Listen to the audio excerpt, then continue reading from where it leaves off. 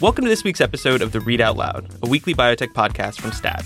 I'm Damian Garde, recording from Stat's worldwide headquarters in Boston. I'm Adam Feuerstein, also coming to you from Boston.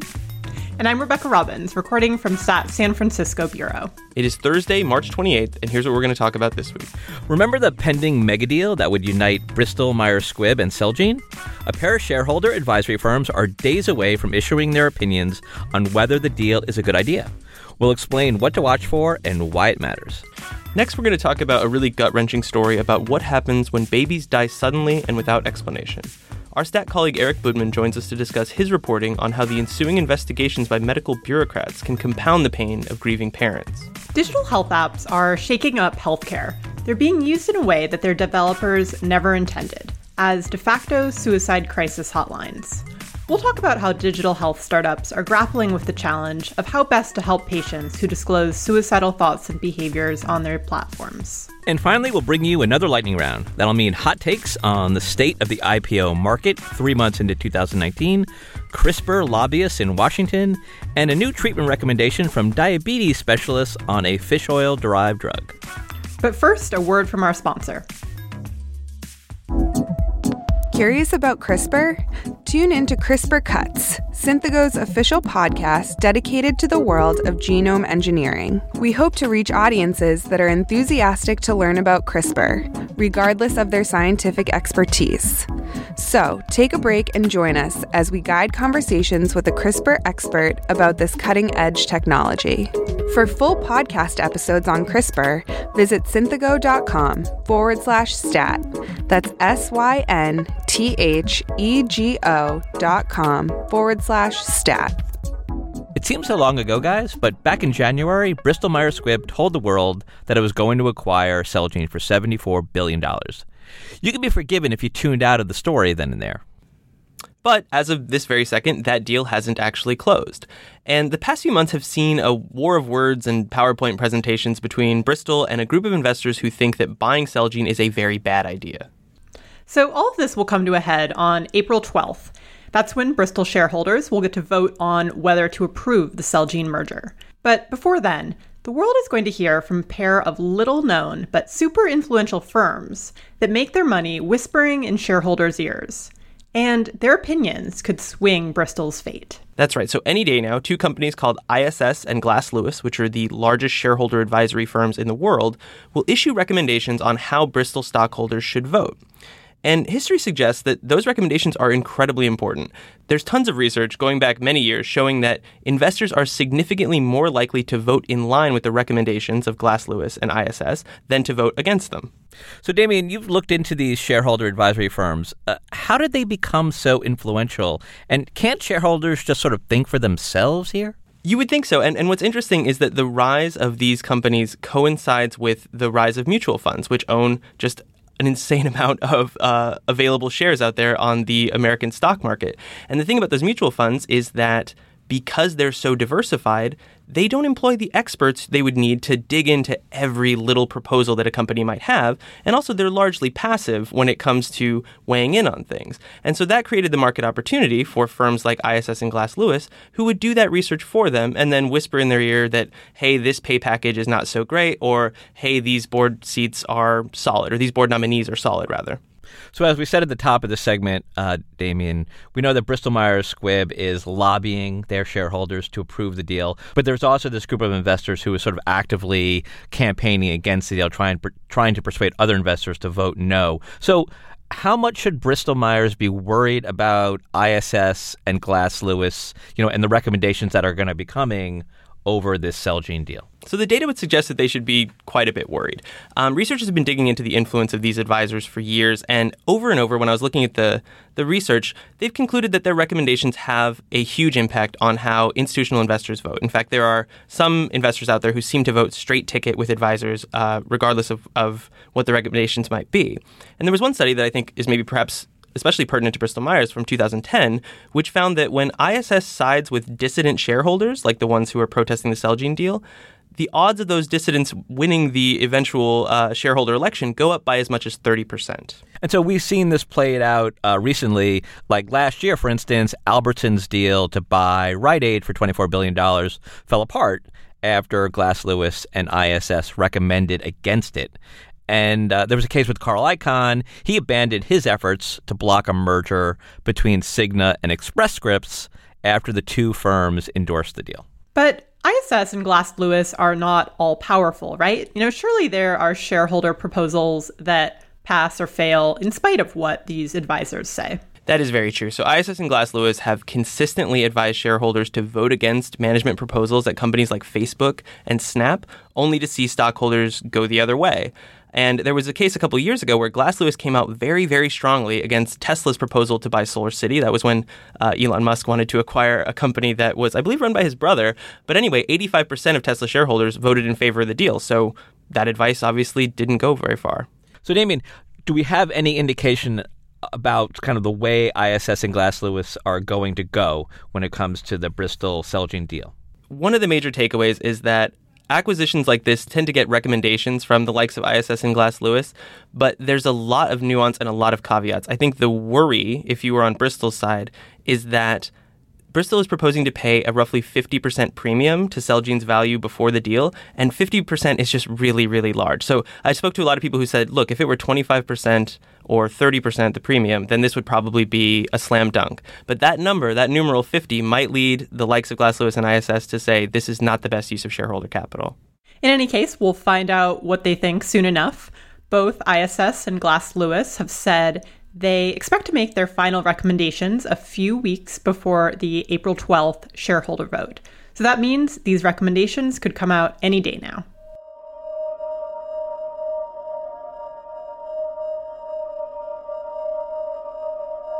So we usually talk about a mix of business and science on this podcast. The next segment is about something very different.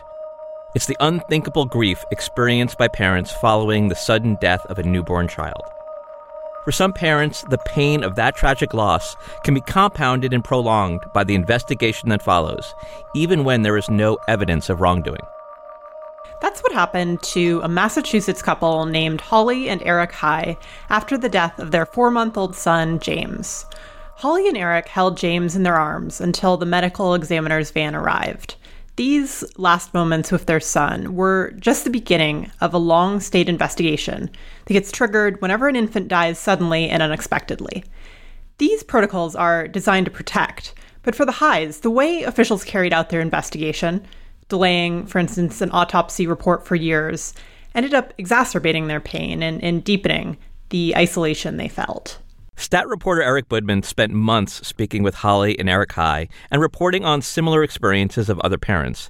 His emotional and gut-wrenching story was published this week in the digital pages of Stat, and he's here with us to talk about it. Eric, thanks for joining us. Thanks so much for having me. Eric, tell us about the time you spent with the High family to report out this story. It was very hard to hear about everything that the Highs went through because they went from having a perfectly healthy, happy 4-month-old to getting a phone call and hearing that he was gone. And the shock that's involved in that really made them wonder what happened and whether they missed something. And as they waited for investigation and waited and waited and waited to hear answers from the officials, that self-blame only deepened. And so it was an experience that was made even worse than it had to be, which is crazy, given that it's hard to imagine anything worse than losing a child in the first place. So, Eric, what exactly do researchers and doctors mean when they use that term SIDS, short for sudden infant death syndrome? The term was coined in 1969 in part to reduce stigma and also to help researchers figure out which cases they should be focusing on. And it's kind of a blanket term for sudden infant deaths where a thorough investigation can't find an explanation. So there's a lot of gray in that definition, and ever since it's been coined about 50 years ago, there's been a lot of debate about what it actually means and when it should actually be applied. Medical examiners tend to be very loath to use it at all, and it's often confused with accidental suffocation and strangulation in bed and simply cause unknown. Right, it's almost kind of an anti-category, a bucket of things that we don't know what they are. Yeah, and I think a lot of researchers see it as a heterogeneous category. So we put these deaths in this category for now, but they really hope to break down what's actually going on and tease apart different true causes of death as opposed to just lumping them into this bucket, as you called it. So Eric, tell us more about the bureaucratic machinery that kicks in when a death like this occurs. A number of local and state agencies get involved as soon as this kind of death is reported. So that's the local police, the state police, the agency that's involved in checking for child abuse. If it happened at a daycare, the daycare licensing agency is involved. And everything sort of culminates in the coroner or medical examiner's investigation. And they're kind of the backstop where often the state police can't tell the parents anything until they have the final information from the medical examiner's office. And there are problems that can crop up during this investigation, as you reported with the Hydes. Can you tell us a little bit about their experience, during this investigative period following the death of their son? I should start by saying that these investigations happen for a reason, because there have been cases where infanticide and abuse have gone unprosecuted because people thought they were SIDS. That said, there are also cases where there's no evidence of wrongdoing, and these investigators sort of deepen parents' sense of self-blame by refusing to give them answers, refusing to even tell them when the answers might come, and often treating them with disdain over the phone when they call for information. Okay, so turning back to the Hyde family. In your story, Eric, you wrote about the family's relationship with the director of a Boston Children's Hospital program that studies these unexpected deaths of children. How did this doctor figure into the story? So Dr. Richard Goldstein was the first person that Eric and Holly High were able to get in touch with who was both responsive, but who also might be able to help them figure out what happened in some way. And he sees these sudden unexpected deaths as a heterogeneous category, but he definitely finds patterns in his research, especially his research with the neuropathologist Dr. Hannah Kinney. And often he's able to say to parents, look, I can't tell you exactly what caused your child's death, but it seems like they have this pattern that other children have had and this underlying biological abnormality that may have contributed. And I think that more scientific approach, as opposed to just saying, we don't really know what happened, really helps parents in their grief to feel like there wasn't anything that they could have known beforehand. Did the Hydes ever get an explanation, either from the state or from this doctor at Boston Children's Hospital, about what happened to their son? That's a great question, and it's not a simple answer because there really isn't a definitive explanation that they could have gotten now. The science just isn't there yet. And so through a partnership between Dr. Goldstein and the medical examiner's office, they actually met with the medical examiner in charge of James's case as well as Goldstein. And to the medical examiner, there was really nothing abnormal about James's case, but with sort of more fine-grained analysis, Goldstein's team found these mild abnormalities in James's brain that fit with a pattern both seen among other children who die suddenly and unexpectedly, but also in cases of temporal lobe epilepsy. And so there is a hypothesis that James may have had a seizure, but Goldstein can't say whether James died with this abnormality or of this abnormality. So Eric, what's the reaction been like to your story? I've had a lot of parents writing in who've lost children both to sudden unexpected infant death and to other things, just, thanking STAT for actually talking about this, because I think part of the isolation that parents feel is that nobody really wants to or knows how to talk about child death. Well, Eric, it's just a great story, and it's obviously a really important topic that needs to be written about. So thanks a lot for being here. Thank you so much for having me. And we should also note that Eric will host an online chat on Friday, April 5th at 11 a.m. Eastern Time about this case, as well as the thousands of other cases of babies who die each year suddenly and unexpectedly. Eric will be joined by two of the experts at the Boston Children's Hospital program, And I think it'll be a great chat to learn more. If you're interested, you can register on STAT's website.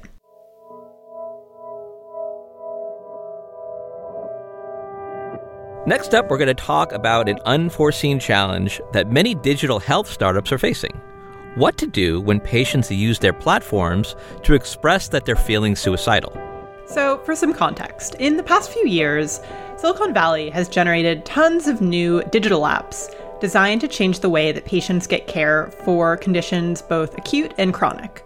So that means offering patients video conferencing, phone calls, and texting with physicians and health coaches. And sometimes there's not even a human on the other side, such as with chatbots that offer up likely explanations for patients' medical complaints. So these apps are designed to help you manage your hypertension or tell you why you might have a headache. But in practice, many patients are using them to voice suicidal thoughts or behaviors. So as Rebecca reports in a new story, these apps weren't designed for this kind of care, and that's leaving digital health companies scrambling to figure out what to do.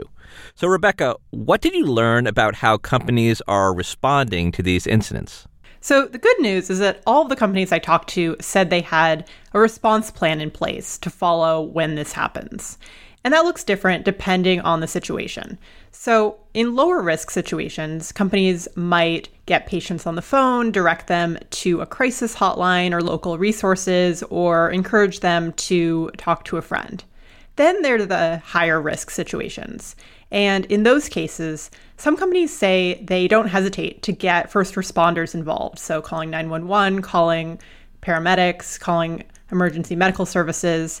And the idea is to conduct a wellness check on these patients, in some cases, whether or not they want it. And I should note as well that it's not just suicidal threats that these companies are dealing with. When I was reporting out this story, I heard anecdotes about domestic violence and homicidal threats coming up during these sort of digital health visits. So on the suicidal threats, though, what is the scale that we're talking about? Like, how often is this happening on these apps? So I should be clear, suicidal patients represent a very small fraction of the total number of cases that these digital health companies see. One company, though, did give me some hard numbers, and that's a company called Ada Health, which built a chatbot to provide smartphone users with possible explanations for their medical complaints. And in the last 2.5 years, people around the world have used it to complete more than 10 million health assessments. And in about 130,000 of those cases, users have said that they're struggling with suicidal thoughts or behaviors. Rebecca, what does the research say about what these companies should be doing to best help these patients? So that's a challenging question because there's not good research. Even suicide prevention experts don't have good answers about sort of the best way to respond and in which cases to call the police. The studies just haven't been done. And so what experts I talked to said is that they want to see these companies conduct research and evaluate their own practices to see what works and see what doesn't work. So this phenomenon of tech kind of grappling with suicidality among users, it's not unique to digital health apps, right? Yeah, definitely. And I was really struck by sort of the magnitude and the broad reach of this challenge. Facebook has been dealing with this problem of sort of what to do, when to call first responders when its users voice suicidal thoughts on its platform.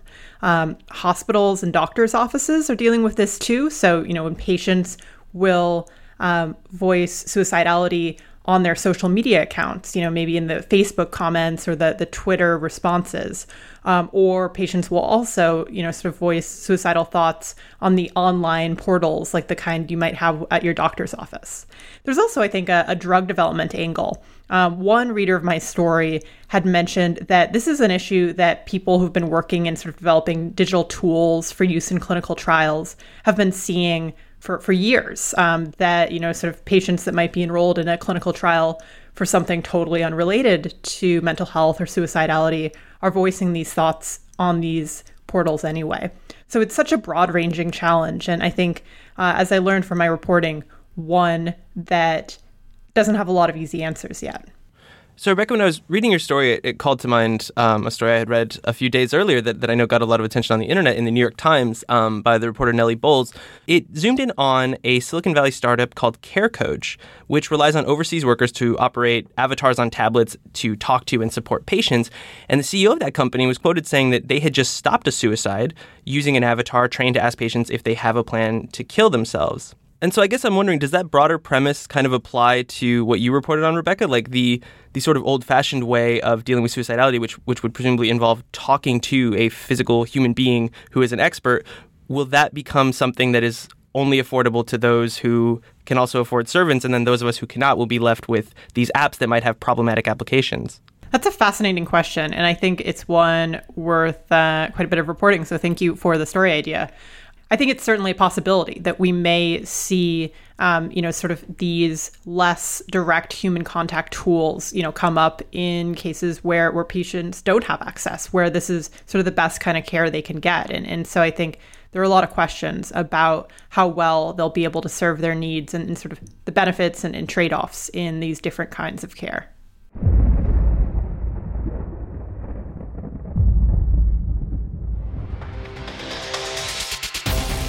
All right, Rebecca, Damien, let's wrap this podcast up with another edition of the Lightning Round. And I think we'll start off with talking about the biotech IPO market in the first 3 months of 2019. Damien, what does it look like? So far, I feel like it'd be fair to say it's going well enough.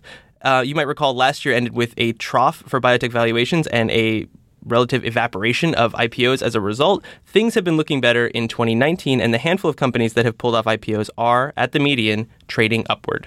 And Rebecca, I think we should note here that there are some looming digital health IPOs, right? That's right. So there's been a long IPO drought since October 2016. No U.S. companies have gone public in the sector. But there are a few on the horizon. Livongo and Health Catalyst, two sort of West Coast adjacent companies working in digital health, are planning to go public later this year, according to some reporting I've seen. And I think there'll be an interesting test case for this sort of new generation of digital health companies backed by lots of venture money and lots of excitement. I can't believe that company's called Livongo.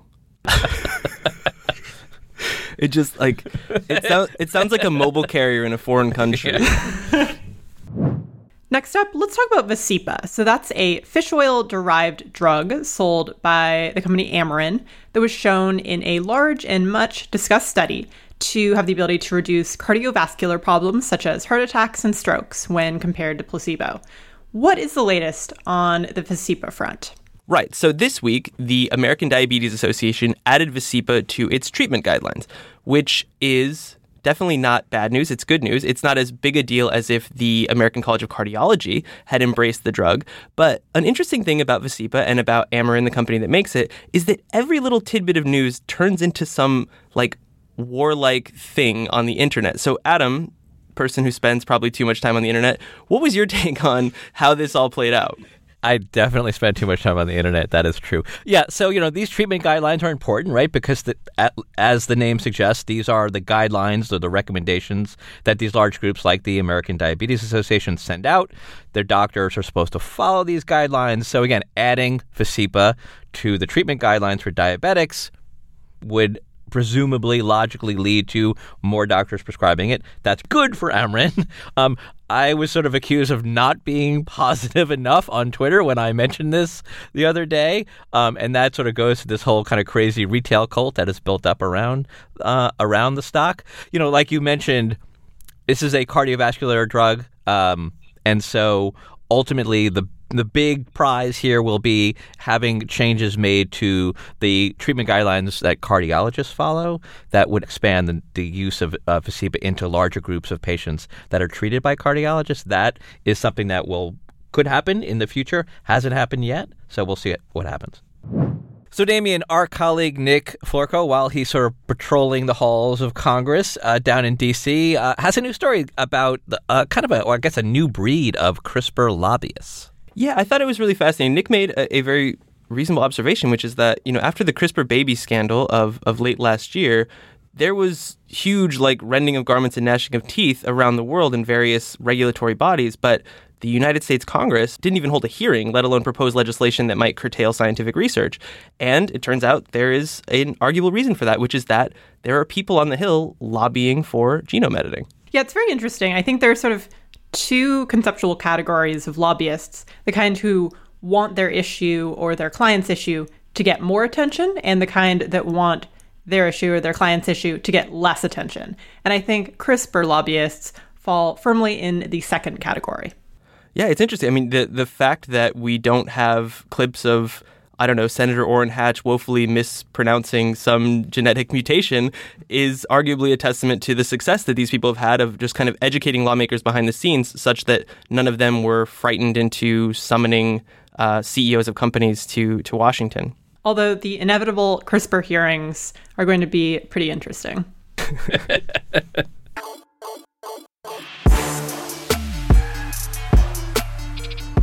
That does it for another episode of the Read Out Loud. Thank you to Matthew Orr, who produced this week's episode.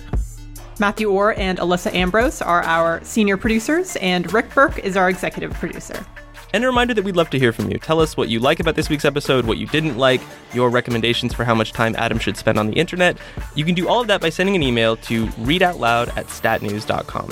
And if you like what we do, leave us a review or a rating on Apple Podcasts or whichever platform you use to get your podcasts. We'll be back next week. I'm sorry, I was going to say something funny about being on the internet, but now forget it. See you next week.